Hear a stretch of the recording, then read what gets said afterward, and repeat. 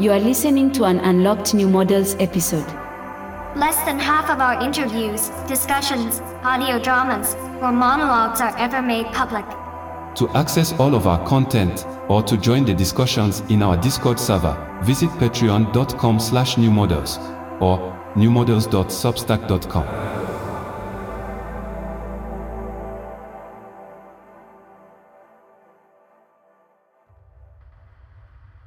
For this episode, recorded amid February's fall fashion run, we set out to speak about the contemporary terms of style.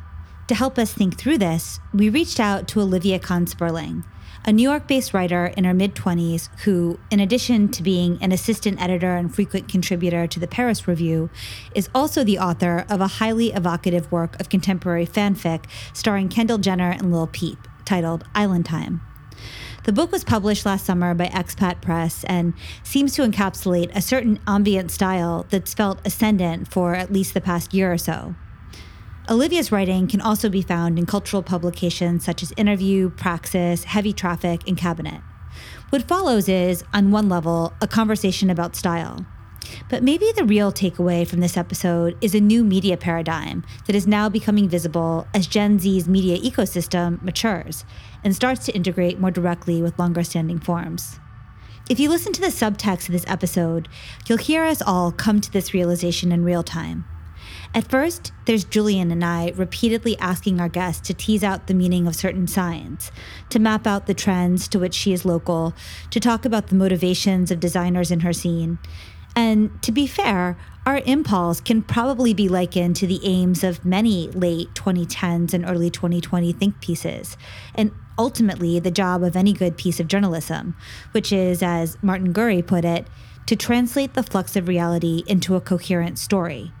Or, as it appeared to many millennials, to take the smoldering pile of signs that were turned to rubble with the collapse of legacy media during the 2010s and try to build some kind of scaffolding capable of raising us out of doom-scrolling log level. But we're no longer in wild Web 2 meme magic time or COVID state of exception time. In 2022, the most downloaded apps in the Apple Store were not Instagram, Twitter, and Facebook, but TikTok, BeReal, and Gas App, 3 social apps that barely integrate, if at all, with Web 2 social media, let alone legacy media structures. The conditions are different in 2023, as are the affordances and hazards of being online. When prepping for this episode, we thought it would be interesting to ask Olivia some of the same questions that, the week prior, we had posed to Dis's Lauren Boyle. Dis being a project that emerged in the late aughts as exemplary of the post-digital millennial mindset.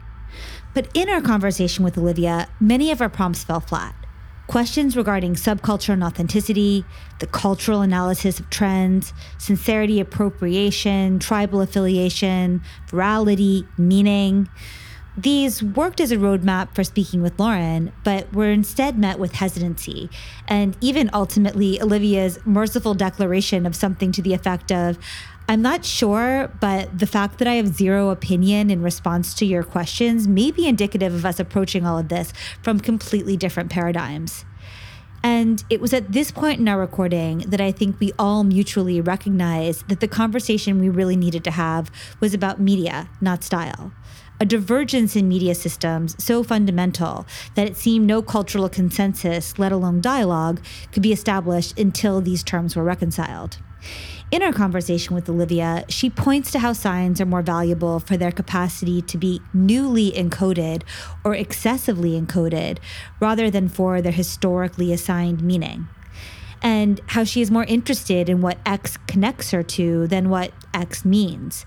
X for her is a node, an orientation point, not content to be unpacked and explained. Julian and I wondered if this tracks for younger people in general. It would seem that there's a similar fluidity to identity among that age cohort, not just in terms of gender, but moreover personae, the ability to shapeshift or to hold multiple identities simultaneously, or as if the playing field of cultural exchange is increasingly happening on the level of the code base rather than just the content. We hear from Olivia in this conversation that content feels cheap, and indeed it does, as if it's all just bait or filler, a mere surface effect to the programming language that organizes culture. We see in last week's Prada show a return to, quote, quote, clothes as clothes, to borrow Shuman Basar's always razor-sharp real-time reporting, a fading away of memes. If there was a takeaway from this conversation, perhaps it's that the real truth is to be found not by asking what a certain subsector of fashion means, but what underlying code would enable such fashion to make sense, or even in the first place come to be. Running a podcast is something like being in the driver's seat while a person you respect and think is cool sits shotgun. Sometimes the road is clear, the weather perfect, and the discussion easy. Other times, sudden detours need to be made and directions improvised. If you are actually driving and you hit some complicated traffic, you might turn to your passenger and say, "Oh, sorry, hold that thought. I need to focus on the road for a second." But while podcasting, such an admission feels like driving your vehicle off the cliff. So instead, you double task, keeping the conversation going the best you can while concurrently figuring out an alternate route. Usually, this is doable. In the best cases, your guest is even inspired by the diversion. But once in a while, you find yourself on a road you don't recognize, losing daylight, and it's starting to rain. This podcast felt something like the latter example. And this preamble is the result of having gotten home and looked at the map and being like, oh, that's actually where we were. In any case, thank you, Olivia, for riding with us for the journey. And to you all for listening. We hope you enjoy it. The version of this podcast that Olivia experienced was a lot more awkward than what you're about to hear. It has been edited for brevity. I'm Lil Internet, joined by my co-host Carly Busta. Our guest is Olivia Kan-Sperling. Let's get into it. Olivia, thank you for making the time to speak with us, and welcome to New Models. Thank you. Yes, I'm so excited to be here. Cool. And you're calling us now from New York. I feel like I can hear New York ambiently in the background. There's construction. There's actually like a homophobic hate crime across the street where someone's lit a gay pride flag on fire. So now they're rebuilding a very proud gay establishment on Prince Street in Soho, the Little Prince. I guess there was a flag hanging, and then someone lit it on fire, and the entire front of the building caught on fire 2 nights ago. Oh my God. Yeah, that's literal cultural war. Okay, that's really a hate crime. Yeah. Official. Yeah. Yeah, Fashion Week. Fashion Week, relatedly or not. Fashion Week. Fashion Week, yeah, maybe more like it. Well, what I thought we could do to sort of calibrate people to the Olivia Kan-Sperling universe, I wondered if you'd be down to read an excerpt from this amazing work of fanfic. Yeah, totally. I chose something, I think I'm just going to read from the very beginning. It's almost like a prologue to the book. On one level, it's just a romance fanfic of Kendall Jenner and Lil Peep, but it's also about projecting yourself into avatars or characters and what it means to cast other images in writing in the same way that you would cast actors in a movie. It's also inspired by programming structures and algorithms, and it's a novel that's almost shaped like a virtual world game that's kind of haunted by other forms of media like music video or pop music or things like that. But also it's just a magazine beach read. Okay, yes, let's see. One morning, Kendall Jenner wakes up. We zoom in on beautiful almond eyes opening. They are animated by a mysterious twinkle. I wonder what I should do today, she says, with a yawn, petting a small black cat with curious white markings that almost make the shape of a question mark. Good morning, Midnight, she says. Midnight squirms over a gleaming grid of sunlight projected across a big, white bed. Kendall has long black hair that falls to her waist in a tumbling and glimmering waterfall. Kendall sighs. We follow her into a small modern apartment. A breeze enters through sliding glass doors that open onto a crescent-shaped balcony. In addition to a kitchen corner, there's a square gray rug and a couch and a door going outside. Light comes in through a skylight. Kendall smiles dreamily, stretching her sleek tan limbs as she presses the button on the coffee grinder.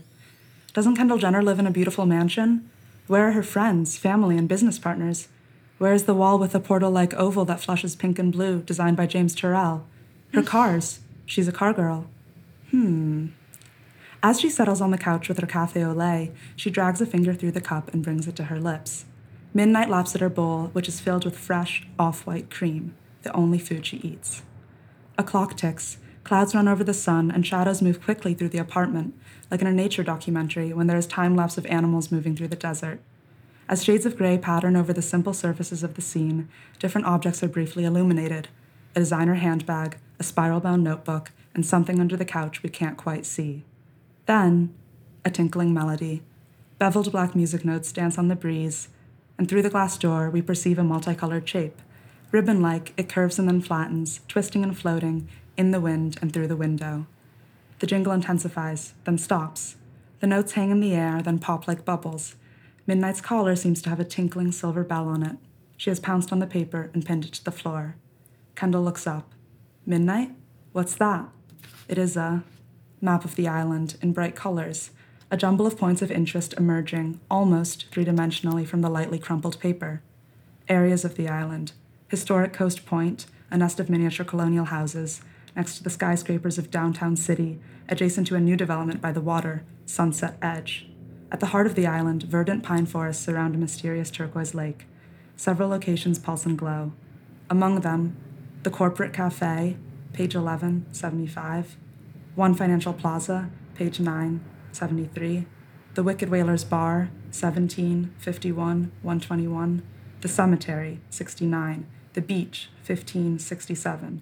Lustron Labs, 39, 91. Kendall steps out onto the crescent-shaped balcony and is lost in thought for a while. We see Sunset Edge, pleasant and brand new, but also strangely empty, like an ancient ruin. The blue ocean begins at the end of the street. Sand blown from the beach has collected in pools on the even, equally sand-colored squares of sidewalk. Kendall murmurs, tapping her fingers against the railing. An asterisk spins in her eye. She makes up her mind and then selects her favorite outfit, the one she wears to go unnoticed. She folds the map 1, 2, 3 times and into her designer handbag. Then she bounces down the stairs and shuts the door behind her. We know it's Kendall, but in real life, would we? The real Kendall's actual live face is too unmarked and clean. Every beautiful girl looks like Kendall, and Kendall looks like no one at all. Eyes glance, move on, turn back, one moment, keep going.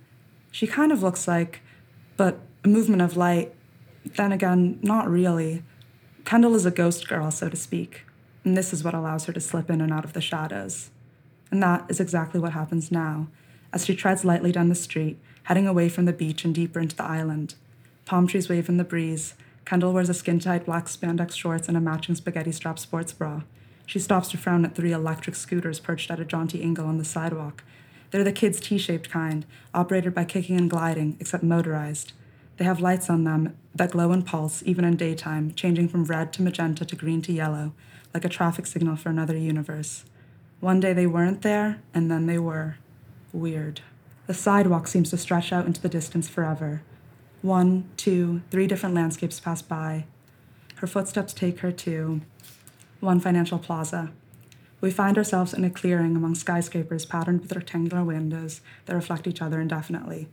In the center, the empty space, is a marble splashy circular fountain with arcing jets of water. There's all these glimmering gold coins hovering in the misty air around the fountain. Each one rotates around its interior axis, suspensefully. Kendall blinks and walks away.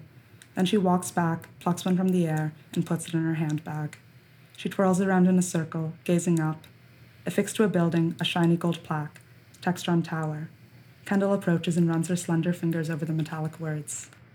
Then, all of a sudden, she sees a door. It seems to glow mysteriously. She goes in. Thank you. I could listen to the whole book. I know, to I be listened to the honest. whole book, exactly. It reminds me of a certain kind of affect that Bernadette Corporation achieved in their book Ein Pinot Grigio Bitte, where I guess where I want to pivot here is it feels like it's writing that leans into style. But Olivia is also describing what would be like a TikTok video or something where there are notes that are made visible and then pop like bubbles. It's literature describing a sort of animated video format. That's true. And it should be noted that you've published one version of this on your HTML site where there is a level of interactivity and words like handbag are emphasized. Well, they're written almost like the convention of a film script, which in its way, right. sort of codifies objects. That's true. So I guess to bring that excerpt, to bring that into the realm of fashion and style, can you speak about how style functions in your book? How do you think about style and fashion? How do you use those terms? Yeah, I'm so glad you use style as a keyword because that is my main interest in all different forms of media, because you have style in literature, in cinema, but then also your lifestyle, right? How you dress yourself, how you walk down the street. I mean, fashion is like a particular industry that I have varying degrees of interest in, but style is something that's like alive. In this book in particular, I was specifically inspired by film scripts, but also by text-based role-playing games where you'll capitalize certain objects and then those objects are playable or mean something, or they're a clue, or they're a hyperlink, right? In the same way that in a graphics-based game, an object that you see on the sidewalk might be like glowing, and that means that you should collect it. And I'm interested in capitalization, making the word into something in excess of its dictionary definition. And I think that's, to tie this back to what you asked about style, the clothes that are most interesting to me aren't really meant to be read. You see a lot of like really corny collections, you know, Alessandro Michele at Gucci, a genius, but like kind of just doing this weird exercise of like creating these walking mishmashes of signifiers of different periods of fashion, but then also like abortion rights or whatever, or like a Donna Haraway collection. Yeah, the Foucault collection. And Balenciaga, I mean, Demna, I think, is actually like an amazing designer, but I think the reason it's gotten so corny is because he'll like do these shows that almost beg to have an op-ed written about them. The clothes themselves are actually, I think, really beautiful and interesting, but I think something about the media landscape has like flattened so much of everything. Yeah. You know, we just saw in New York Fashion Week these mischief boots become, I mean, hyper object's the wrong word, but they became the main. People just call it clickbait clothing. Clickbait clothing, right. Like it has to have this extra layer in order to transport itself through media. Although it might just reflect how much everything has been reduced to attention being the most valuable and necessary metric, where you're always going to win if you max out attention. And so everything just optimizes for attention.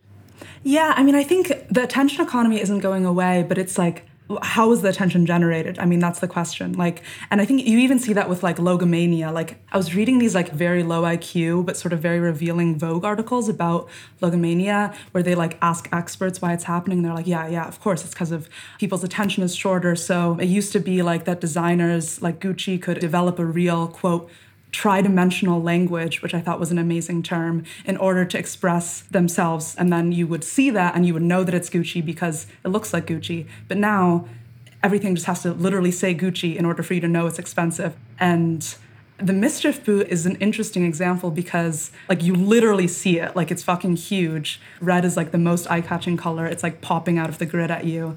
At the same time, like it's actually quite innovative and interesting. I haven't actually seen anyone wearing them in real life, but I would love to. And like, I think most of my friends who are the best dressed kind of do look like walking hyperlinks, pop-up ad, weird collages of like stuff they bought on Japanese eBay and like Chinese mistranslated words and sort of like rags that they have. Yeah, it's real metaverse fashion. Well, I just feel like fashion at this point becomes the sort of portal in between the digital space of memetics and the IRL world, just your identity in real life and your identity online. And I think the clothes are also engineered with both of those worlds in mind now. They're not designed only for your real life existence. I mean, I think that's the way fashion is supposed to function, but I think now that we have social media, we don't need fashion anymore. Like when I started college, like that's a great, example. You have to project who you are immediately. Now you don't have to do that anymore. Like you can dress, because the way sort of subcultural clothing functions, right, is essentially as like a trail of hyperlinks, like your likes, like your band t-shirt. And now people just look up your handle and they know exactly who your mutuals are, what your scene is, who you're following. I was kind of surprised when I moved to New York that I don't really know a lot of people that look like they put a lot of thought into what they're wearing. They all look kind of boring.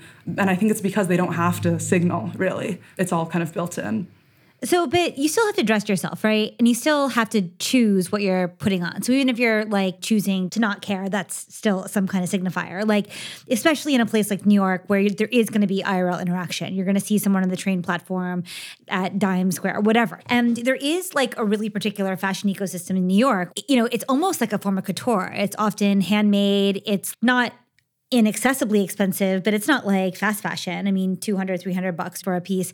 And it really would feel out of place if you were to wear it in like regular suburbia. Like there's a receptive audience in New York. So can you actually maybe animate what the more interesting edges of that aesthetic are that you're approximate to? I think, okay, yes. Great question. I mean, the one highly distinct, almost perfectly internally homogenous style that I see a lot and that I like a lot is this, I would say, like a cousin of like the Café Forgot handmade DIY knitwear cutesy, which is the Café Forgot version is kind of very like little girl with a klutz kit, or maybe elementary school teacher, like bright colors, fun, cute, quirky, whimsical. I think there's another flavor of that I associate it with this fashion collective, Lucky Jewel, that also just opened a store downtown. And instead of these cute colors, it's a lot of handmade looking, but almost like cave girl aesthetic, like lots of holes and like raw edged leathers and furs and neutral tones and almost weapon-like, talisman-like little silver objects as jewelry, or like stuffed animals. To me, they look almost like kill, like you're hunting, like something that you just hunted in the wild, in this little, obviously East Asian anime, cute furry object related stuff. Yeah, I've been thinking about it as like a paleo girl way of dressing. Some of the stuff looked like there's no sewing machine involved, or it is actually highly tailored, but deconstructed in this specifically hunter-gatherer way. An interjection here about the clothing designer's Lucky Jewel. Olivia requested that we include their own description so she isn't speaking for them. Here it is. Lucky Jewel is an amorphous platform and collective currently existing as pop-up shopping installations and group shows.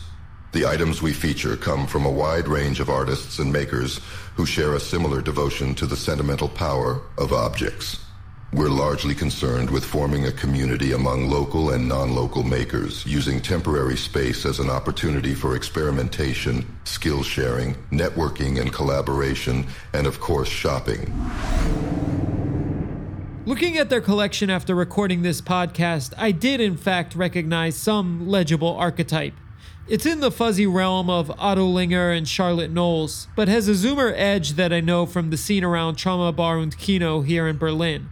A sort of DIY, Unreal Engine, organic CGI feel, with some fried meme mallcore, lossy lowly anime, and a sprinkle of ketamine.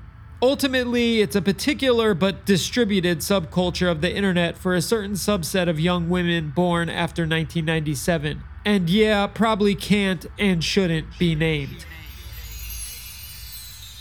It's like adjacent to Bushwick raver culture, but it's obviously not. There's music stuff happening, but I wouldn't say that this is like a signifier in the same way that, let's say, punk dressing carries with it like 5 other sets of, like, you know what that person's doing in their day.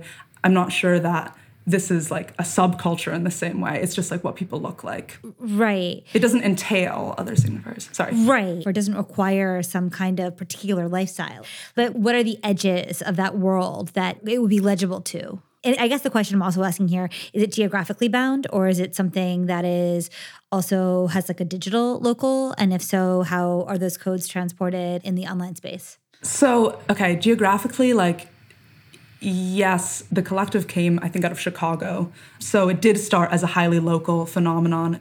But really, like, from the outside, it's just how fashion works on the internet. I mean, like, the way I started becoming interested in clothes wasn't because I knew people that dressed a certain way. It was just like in college, somehow the algorithm brought me to like Central St. Martin's MFA collections, and I just started looking at them, and I had no idea really what I was seeing. I still don't know anything about that scene, or whether they consider themselves a scene, like what that means, why all their clothes are so good and everyone else's are so bad.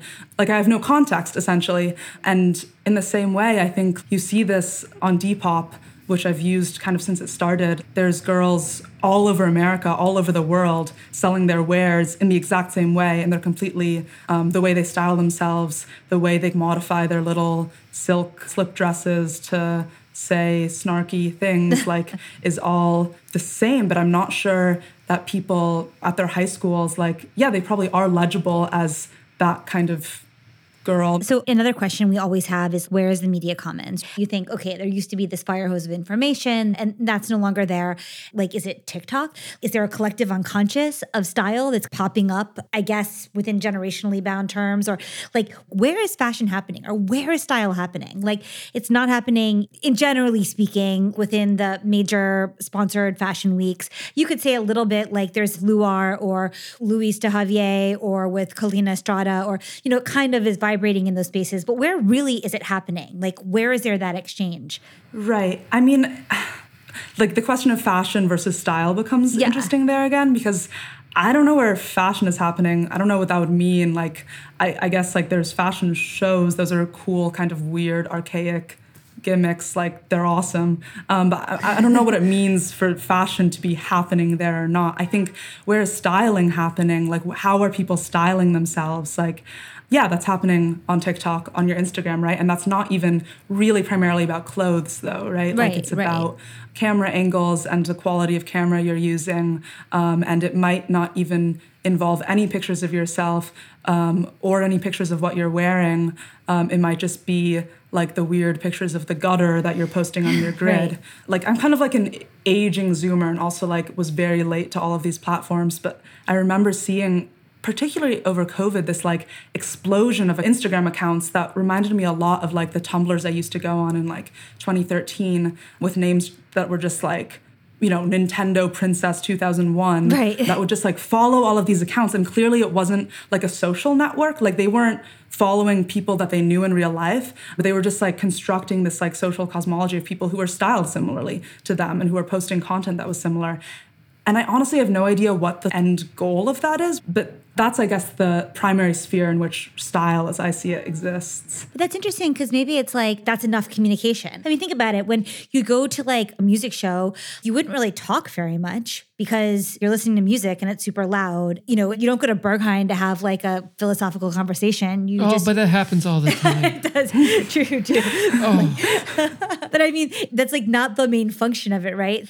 This is what I wanted to ask, like, about Lucky Jewel, though, is, like, is there a archetype behind Lucky Jewel? Is there a clear, like, fantasy you could describe, like, that has an origin that you can actually point at? Or do they just bubble up online from some collective unconscious? I don't know. I mean, this is also getting into territory where it's hard to like, I'm not one of these designers, like, and also I think, like, they understand how to sell their clothes themselves online in the same economy as, like, girls who are not real. I mean, they are actual fashion designers, but they can sell in the same way that just some random chick in her parents' bedroom in New Jersey is selling her clothes. And they understand that they can be direct to consumer in that way. Most of the clothes I buy them off Instagram from, like, designers that have 20,000 followers that I randomly found through clicking on tagged Instagram photos at some point when I was, like, deep diving on Instagram. I mean, I wonder, though, if it's kind of how subcultures in the West are starting to operate maybe more like they would in the East, where it ends up being less some, like, authentic lifestyle and more of a costume you end up putting on. I think about when I was in Tokyo 10 years ago or something, the Harajuku stores. And I wonder if it's just that model now becoming more popular in the West or being more present. I mean, I don't know. This is interesting because I don't know whether the fact that I have zero thoughts about this is indicative of, like, an almost paradigm. The idea of there being subcultures or not, like, I actually just don't think is something that occurs to me as, like, a point of inquiry. Like it's like an alien idea to me, I guess. But yet there's still Yeah. micro style groups. Yeah. Like Realtree with guys. Yeah, but I don't think so. I actually think like it's the opposite. Like there isn't. Like there's this article that came out about like New York downtown like reactionaries or whatever, and it was like, yeah, they're all wearing Realtree and they're like hunters, and like being a hunter is conservative. But like that's just not fucking true. Like people wear Realtree who are like queer dance raver kids. Right. I guess what I'm saying is actually I don't think that they signify anything. And I think it's not even interesting to talk about it in that way, really. Like Realtree is like an amazing pattern made of photorealistic deer heads and branches interlocking to form like miniature clearings with little sparkles of light inside of it. And then like you can zoom out and it becomes this like insane, like if you look at the patterns, which you can do like online, it's beautiful. It's like an insane vision of nature, human technicity, fashion, hunting, technology, eating, dressing, signification, asignification. I think like describing clothes in that way is much more today, like to me, there's no other meaning to that pattern, I guess, other than its visual affordances. You could also say it has nothing to do with hunting. Realtree is an interesting instance of photorealistic printing on fabric. People use it as window curtains. It's like a method of image production. I had a Realtree couch cover in college because he had a really shitty couch. And so I went on Cabela's and got a Realtree couch cover. It's really the signature, like, masterpiece of American textile design. Could be. Yeah. It is our like dragon pattern silk of America. And also, I mean, camouflage is just incredibly interesting in itself. There's so many different kinds that have so many different purposes. I mean, there's entire streetwear brands built around camouflage in the early Y2K era. Realtree being in vogue is not a new phenomenon, you know? Yeah. It's just having another moment now. Right. But I guess the main point we're digging around here, though, is that fashion is not so much a clear tribal signifier as it once was. Yeah, and I mean, I think, as you were saying, like Realtree and camo are like patterns par excellence, or like fashion aesthetic par excellence, because it's like about the constant evacuation and recycling of signifiers and like refilling them with meaning. And now it's just happening much more quickly, right? Like with camo, it's like, okay, so it's used for soldiers, but then also for like anti-Vietnam War protesters, and then on like Spice Girls pop stars. And now it's on people who are into Y2K aesthetics, wanting to look like Spice Girls pop stars. And maybe now we just have like all threads running at once. And like that's what fashion, like, yeah, everyone wants to be like, oh, so what does this mean? What is this the surface effect of? What does this symbolize? And maybe like for one season, it does have like a concrete meaning. Maybe one designer, whatever, Marine Serre, decides like, yes, this is what this means and it's about climate change. But then the next season, literally the next season, it changes, and changing temporality and changing signifiers is actually built into the industry itself. I don't think that's just a symptom of capitalism. That's like such a deep part of human nature, like the desire for change, like changing seasons. I mean, maybe it's just that it's more about the story behind the signs themselves than some sort of tribal belonging. Because, I mean, if we're thinking about our geriatric understanding of how fashion signifiers used to work, it was kind of signifying belonging to a larger group, right? Or even like a resistance to a group. But maybe now most of that community building, just because so much of it happens online, the fashion is more a fetish of the object itself. That's definitely how I like to think about clothes, almost as a kind of like magic object, or like when you think about, I'm not sure whether this is actually historically accurate, but pre-modern societies investing these both man-made and natural objects with like something that's beyond just like a word. I think the mischief boot is totally that, right? So it's a reference to what Astro Boy, like I don't even know what that is, but it's unnecessary to know what the shoes are referencing because they're literally just big red boots. But I'm interested in the actual use of these talismanic fashion items. I mean, a lot of these are pretty fragile pieces. And New York is like, your clothes take a beating in New York. And it's different than the kind of clothing that gains status with wear and like the selvage denim era. Or the selvage denim era, right. You know, you get cred the longer you have it and the more distressed it looks through use. And so I wonder about the actual wearing, and they're almost like artwork. So do they feel like they're collecting their friends' work? Like, what's the social in circulation of these objects? For me, certainly, it's very much about like personal local economy with like people I know buying their stuff. That also exists when I buy things on Depop, technically. Like I really do feel like I'm like buying from like a girl. I was thinking about this, like how precarious a lot of these looks are. As I said, like there's a lot of holes in them. It's not just Lucky Jewel, like a lot of, like Anna Bolena did this show. I mean, that's like not really meant to be worn to a party, but like it all kind of looked like it was falling off of the models' bodies. Like I have a friend, Matthew Lindy, who's like a serious like fashion theorist guy, and he's always like, oh, like these clothes, like they're just falling apart, like there's no tailoring, this is a mess, right? Which I think is true and fair, and like, yeah, like tailoring is cool and important, but we just don't live in that world anymore where you can buy that affordably. And so when you buy stuff from China or from Shein, from AliExpress, like people complain in what I think is really like a boomer way, like, oh, everyone looks so terrible because the clothes don't actually fit them because they bought them online. And it's like, yeah, that's maybe true. But like to me, that's like saying like, oh my God, these kids dressing in like punk clothing, like, why are they so dirty? You know, like it doesn't occur to them that it could be a feature, not a bug. Like I kind of like this aesthetic where you can tell like, oh yeah, I've also seen that weird hoodie on AliExpress and it did look completely different in the photo, and like now you're wearing it on the street and it's clearly meant for like a Chinese girl like 3 sizes smaller than you, and it's also falling apart. It's like this hyper object where I can see the sort of universe of images, like I can see the cloud of the mood board that's around it. I love that. It's like you have like an AR layer and it comes up in your mind. Yeah. Like you don't think that that person got scammed. You're like, oh, dope, that guy's mood board is resonating with mine. So there's like an affection towards it. It makes me think also like there's so much that if you actually recognize where something is from, it actually suggests you both frequent a similar space, that actually the chances of two people coming across the same item aren't that common now, you know, compared to in the past. This is like community as media. It's kind of like knowing a rare meme or something, or the way like internet slang emerges. That's interesting too. We were talking with the sociologist Kevin Munger about how in a time when there's all this language prediction and language generation, that there's extra value to using language the wrong way with a group of friends where there's like a productive incoherence or fuzziness.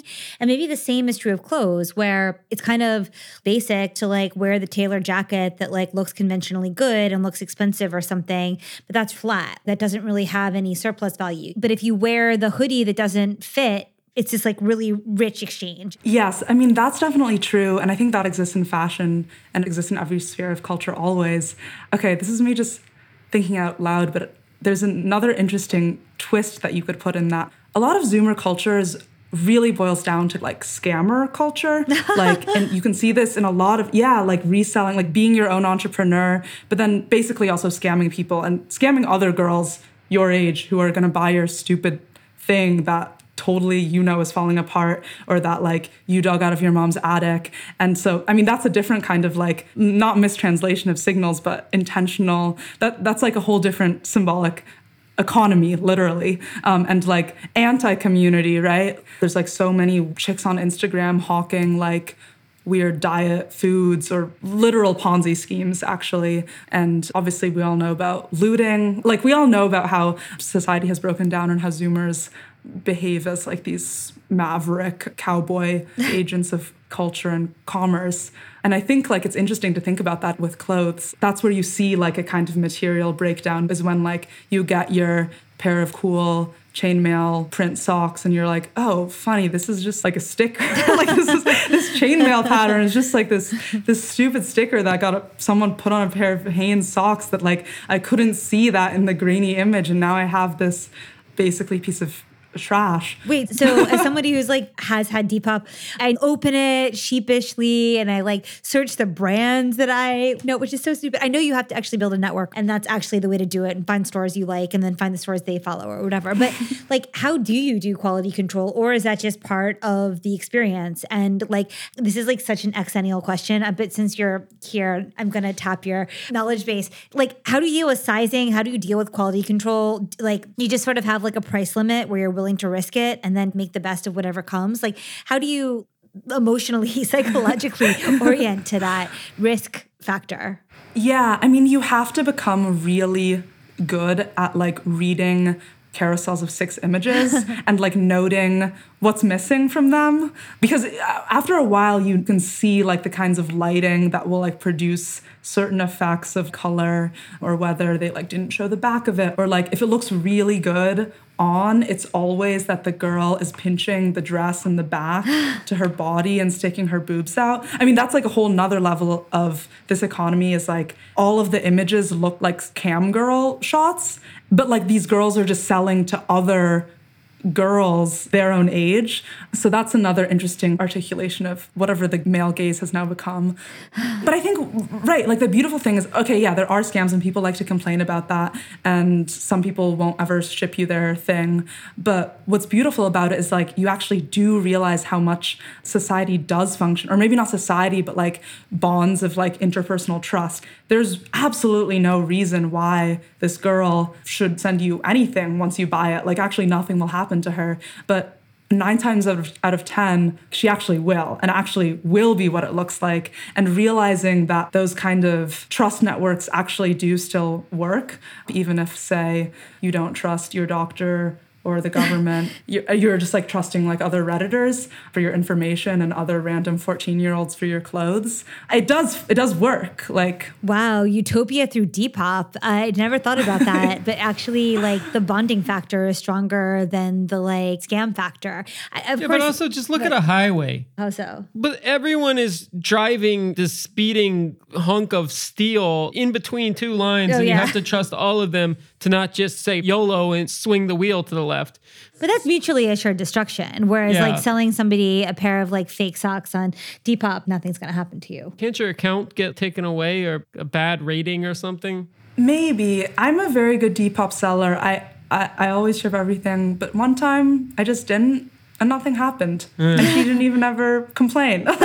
So no, like you don't, I mean, you can leave someone a bad rating, right? I guess that's like the one form of content community control that exists, but it's pretty Wild West out there. I have a question that I keep thinking of over the course of this conversation, and us being boomers trying to understand magnets, fashion, how does it work?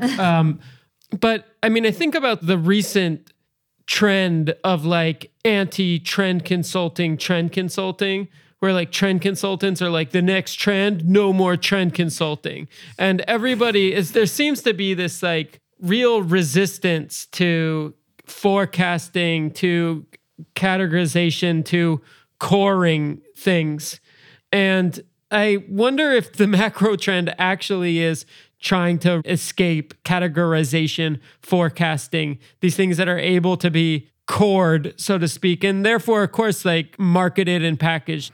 I think like my generation, or maybe not just my generation, but people now in general, are much more suspicious of the media and what they read online, right? And instinctively want nothing to do with that. And you can see how much things are basically memed into existence. Hopefully, like there's a resistance growing to like wanting to read a web article about like what the mischief boots mean or whatever. I'm not sure that we really need that, or even if they do mean something or can say something, it's so empty and clearly serving not your interests or really your intellectual growth or sense of aesthetic appreciation. I don't know why like New York Times readers want to read about this fake phenomenon that was created that has nothing to do with them, to buy the boot. Like, you know what I mean? It's just entertainment, right? It's a form of entertainment, reading these little think pieces and op-eds. And like, I like reading certain kinds of fashion writing. There's this podcast, NM60 Alumni, that's like an amazing fashion podcast. But what they're doing is basically, I think, like fiction. Like they're creating internally, logically coherent analyses of trends and like drawing borders around them and describing the type of girl who wears this. And I think, as with all cultural criticism, though, it's basically world-building fiction. And like that's the level it should be appreciated on, I think, rather than as hardcore analysis that has like any real truth value, like truth being something that like you should act on or care about. I listen to NM60 Alumni too sometimes, and I appreciate that they're doing what they do. And as somebody who oftentimes live through the cycle that they're talking about, I'm always like, but that's so wrong. That's totally not how it was. And then I have to just be like, I mean, your framing is perfect. It's a kind of fanfic in a way. Yes. And it's really beautiful in that sense because, as you say, it's kind of like criticism for the post-truth world or something. But apropos to that, I actually wanted to ask you about dark academia and this preppy thing that they constantly come back to, and the Donna Tartt universe and Bret Easton Ellis and Whit Stillman. What are you going to say? I was going to ask one question related. You ask a question, then we can move to that. Yeah. Okay.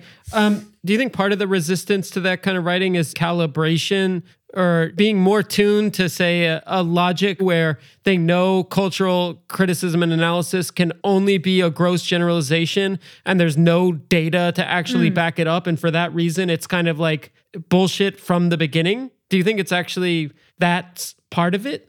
I mean, yeah, I think like on a sort of like phenomenological level, consumers know that like the way that they're consuming is through image collage. You don't need a media theorist to tell you that because you're on Pinterest, you're on Tumblr, you're on Instagram under your weird fake 2001 username that you know has nothing to do with 2001. I think Zoomers are hyper aware of what they're doing as a historical aesthetic collage.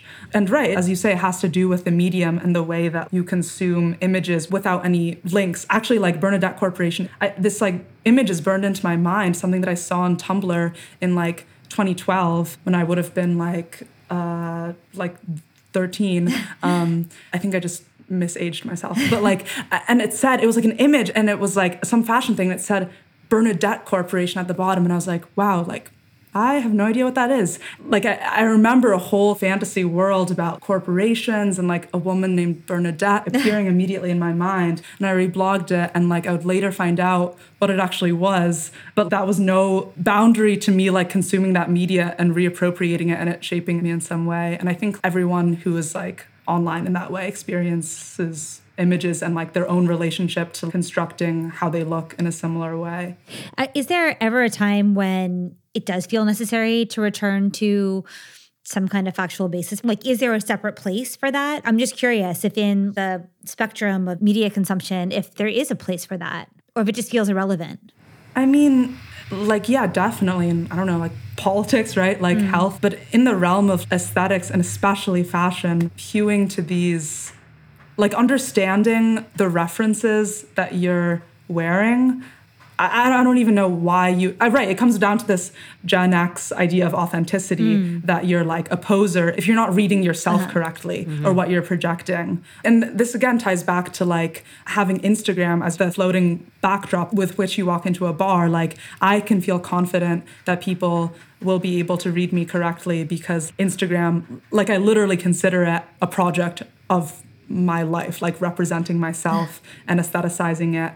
And like, I know exactly what I'm doing there. And if people need more context, they can find it very easily. So what I wear, whether I look like from day to day, sometimes like a stupid 16-year-old e-girl, age inappropriately dressed in like dumb pink Y2K pom-poms, or whether like I'm wearing a sort of like tailored suit jacket, it doesn't have to be consistent. It doesn't really matter to me to present with a degree of accuracy in the same way. Right, right. I mean, you can also imagine authenticity making sense in the 90s. Like authenticity was a way of maintaining a scarcity economy around subcultural information, right? People were stores of information and they would only share it with other people who are authentically part of that subculture, like you think of Genesis, right? George's, Topi. Right, because you couldn't just access all the information. Right. You couldn't just find everything out that you wanted to. So the authenticity, I think, maybe emerged from the scarcity of information in a way of gatekeeping or controlling it. But I think that's why that phenomenon existed, or at least part of it was that economy of scarcity around the subcultural information. And now there's no purpose for that. So why not be post-authenticity? The deployment of science isn't linear, so it doesn't. There's not even the mechanism to control it anymore. Anyway, well, but people are still like invested in authenticity to a certain level, even when everything they're doing is counter to that logic. Like I thought the vibe shift discourse was just so embarrassing, like for everyone on every level, because it was like, okay, yes, you have this like guy kind of misunderstanding everything that's going on, but then the fact that like people who considered themselves the originators of this term found it necessary to make themselves legible and to say, oh, actually, like I wrote a Substack about that on this date, and this is what it really means, like is completely counter to the way the entire really amazing form of like image circulation and language and discourse that like that community had created, which was like completely illegible and untied from sources, functions. It shouldn't matter, and you definitely shouldn't care what it says about this word in the New York Times or wherever. Yeah. And I think this is maybe a weird other strain that I don't know how to incorporate into what we've been saying, but in terms of rip-offs, like in a negative sense, like designers, people I know, like their stuff blew up and when they were still in college, and then like literally within a year you see it in Forever 21. That's a whole different type of acceleration of meme logic that definitely has like financial effects for the original content creators.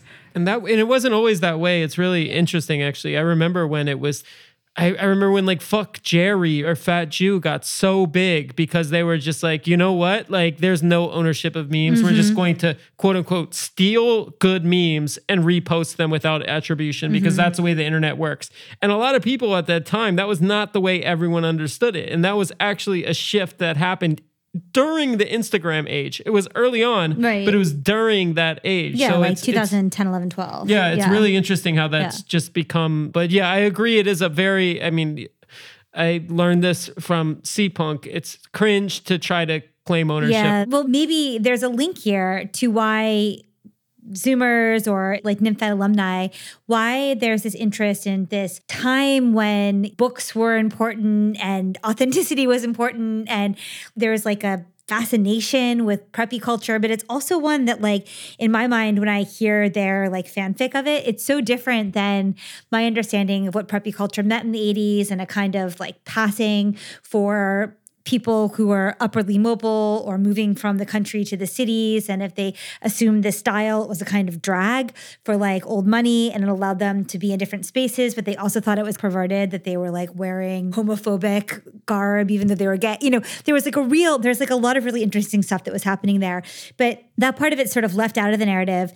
And yet there's just this like fascination with Donna Tartt and Whit Stillman and Bret Easton Ellis and blazers and skirts. And like, can you reconcile this for me? Like, what is it, just a bit of a reaction to the incoherence, to the scavenger core Bushwick? Like, what do you think makes it so interesting in the minds of like Zoomer culture or like this subsector of it? I think, I mean, okay, maybe there's specifically that NMFED alumni episode was very confusing to me as well. I don't think there's a lot of Zoomers who are very into Donna Tartt and Bret Easton Ellis or even know who those people are.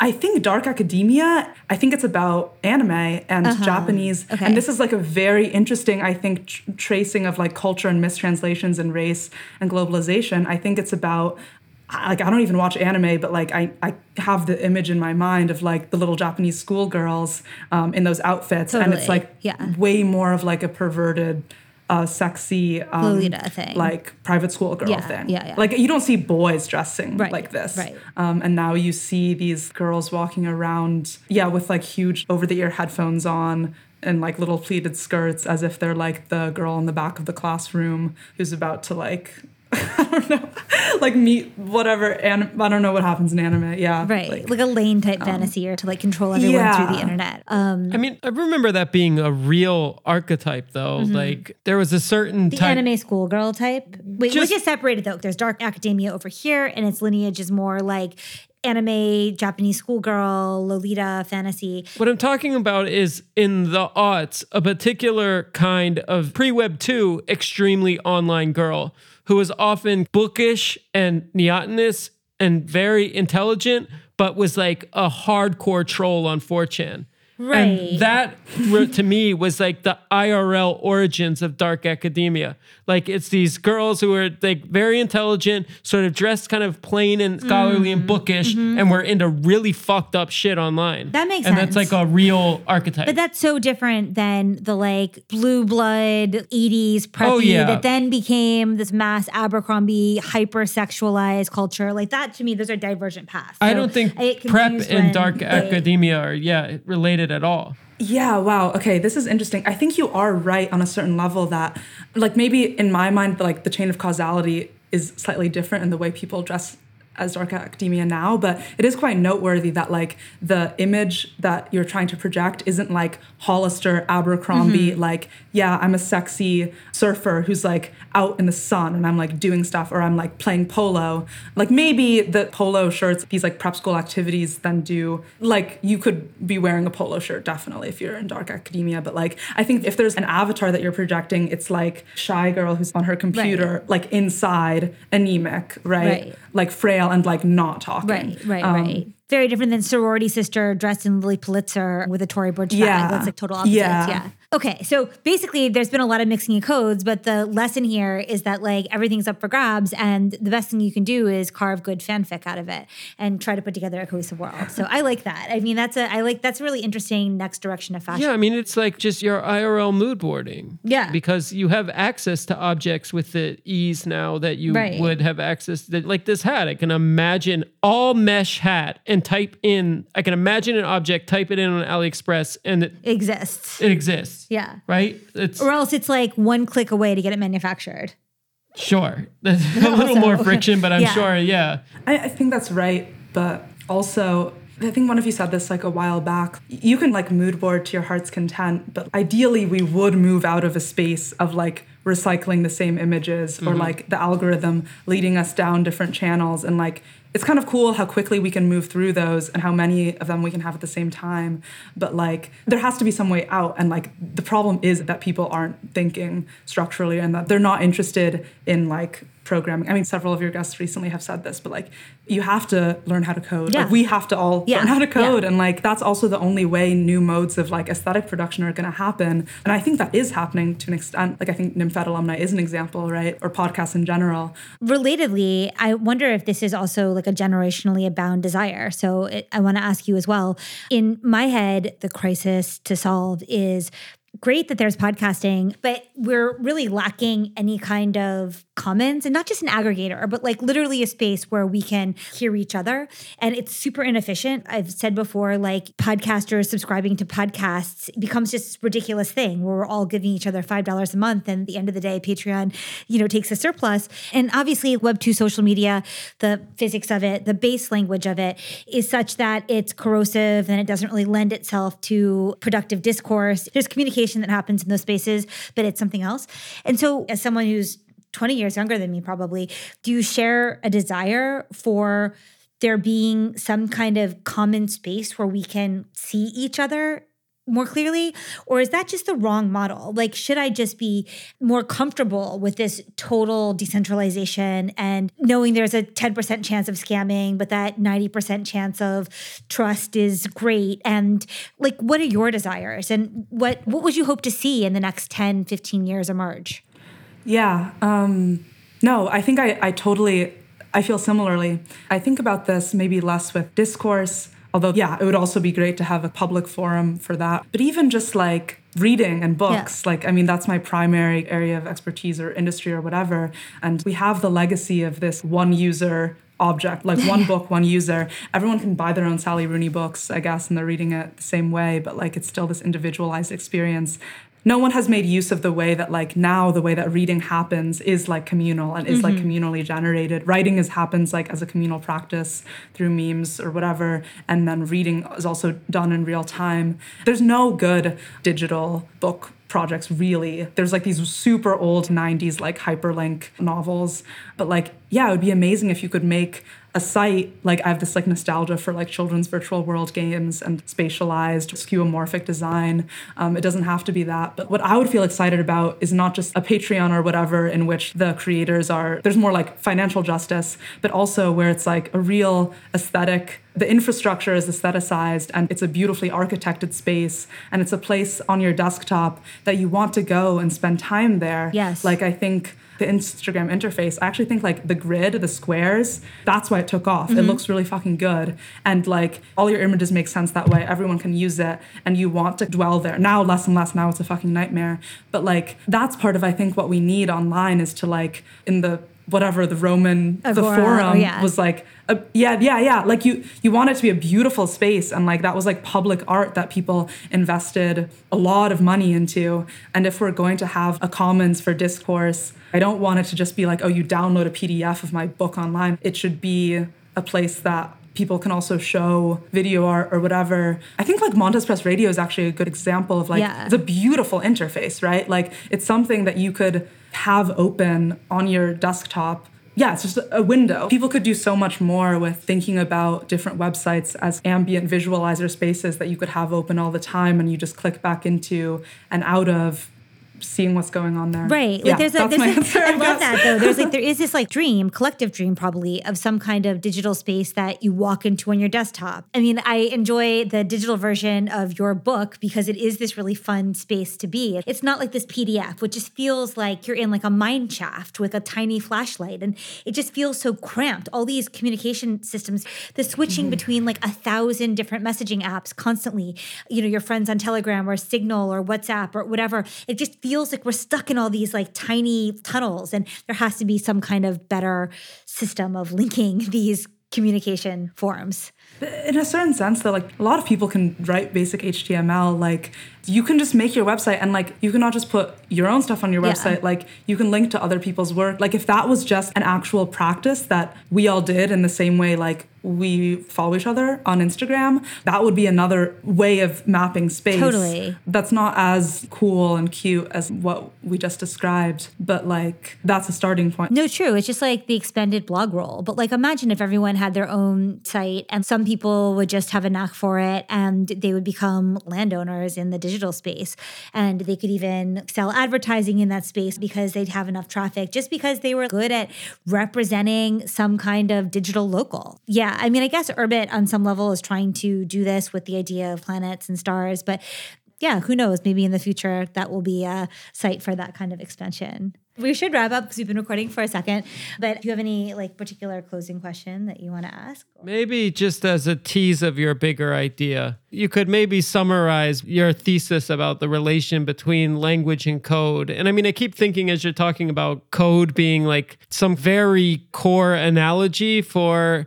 how you might think of language and signs operating online in general. And maybe there's a skepticism towards the way a lot of language is deployed, say by like mainstream media or in cultural analysis based on this metaphor. I mean, I think my thesis was very much like a philosophy thesis. Like I studied computer science and I studied new media performance stuff, but really I was studying like 20th century French language theory. But like it came out of a very similar feeling towards the new media studies writing that I was reading, which was like either completely didn't understand coding, like none of these people, especially like the stuff that I was reading, they did not have any programming experience, it was clear, or extremely hostile to programming. Like in Derrida, for example, in almost every philosopher, the program or like the code is like the law of the father, the executable action, and like the word is law. And that is how programming, if you think of code, you know, JavaScript or whatever as a language, then yes, it is a sign and then it has an effect and there's no room for interpretation or humanity, right, in between those two things. But it's made by people, right? And like coding is an amazing creative practice. There's so many different styles, right, or paradigms of coding. Like I was never interested in becoming very good at coding, which is extremely visible on my website and like that e-reader. But like I was so fascinated by programming language design, the sort of like aesthetic effects that are generated during coding or what it feels like to program. If you think of it as a writing exercise, people talk about it being addictive, and it is addictive because you're literally, right, like in dialogue with a machine and it's talking back to you and you're figuring it out together. And I thought, you know, that's the way that like these philosophers, whatever, Derrida writes about writing that way, or like the activity of philosophy, right? Of course, it's about encountering the other through the technical medium of writing. Maybe this is what like my basic sort of style fashion brain is active here, but in both disciplines, philosophy and computer science, I was always most interested in like the forms and like the shapes that one uses as metaphors, like whether in Like Deleuze like has so many great ones that have become memes, like the rhizome, these like figures of thought. And the same with programming, like you create a metaphor of like an object, or you have stacks and lists, etc. Like the book Island Time I wrote right afterwards, I was really thinking about narrative. Like in a typical bourgeois novel, it's like a linear narrative, that's like a specific type of shape.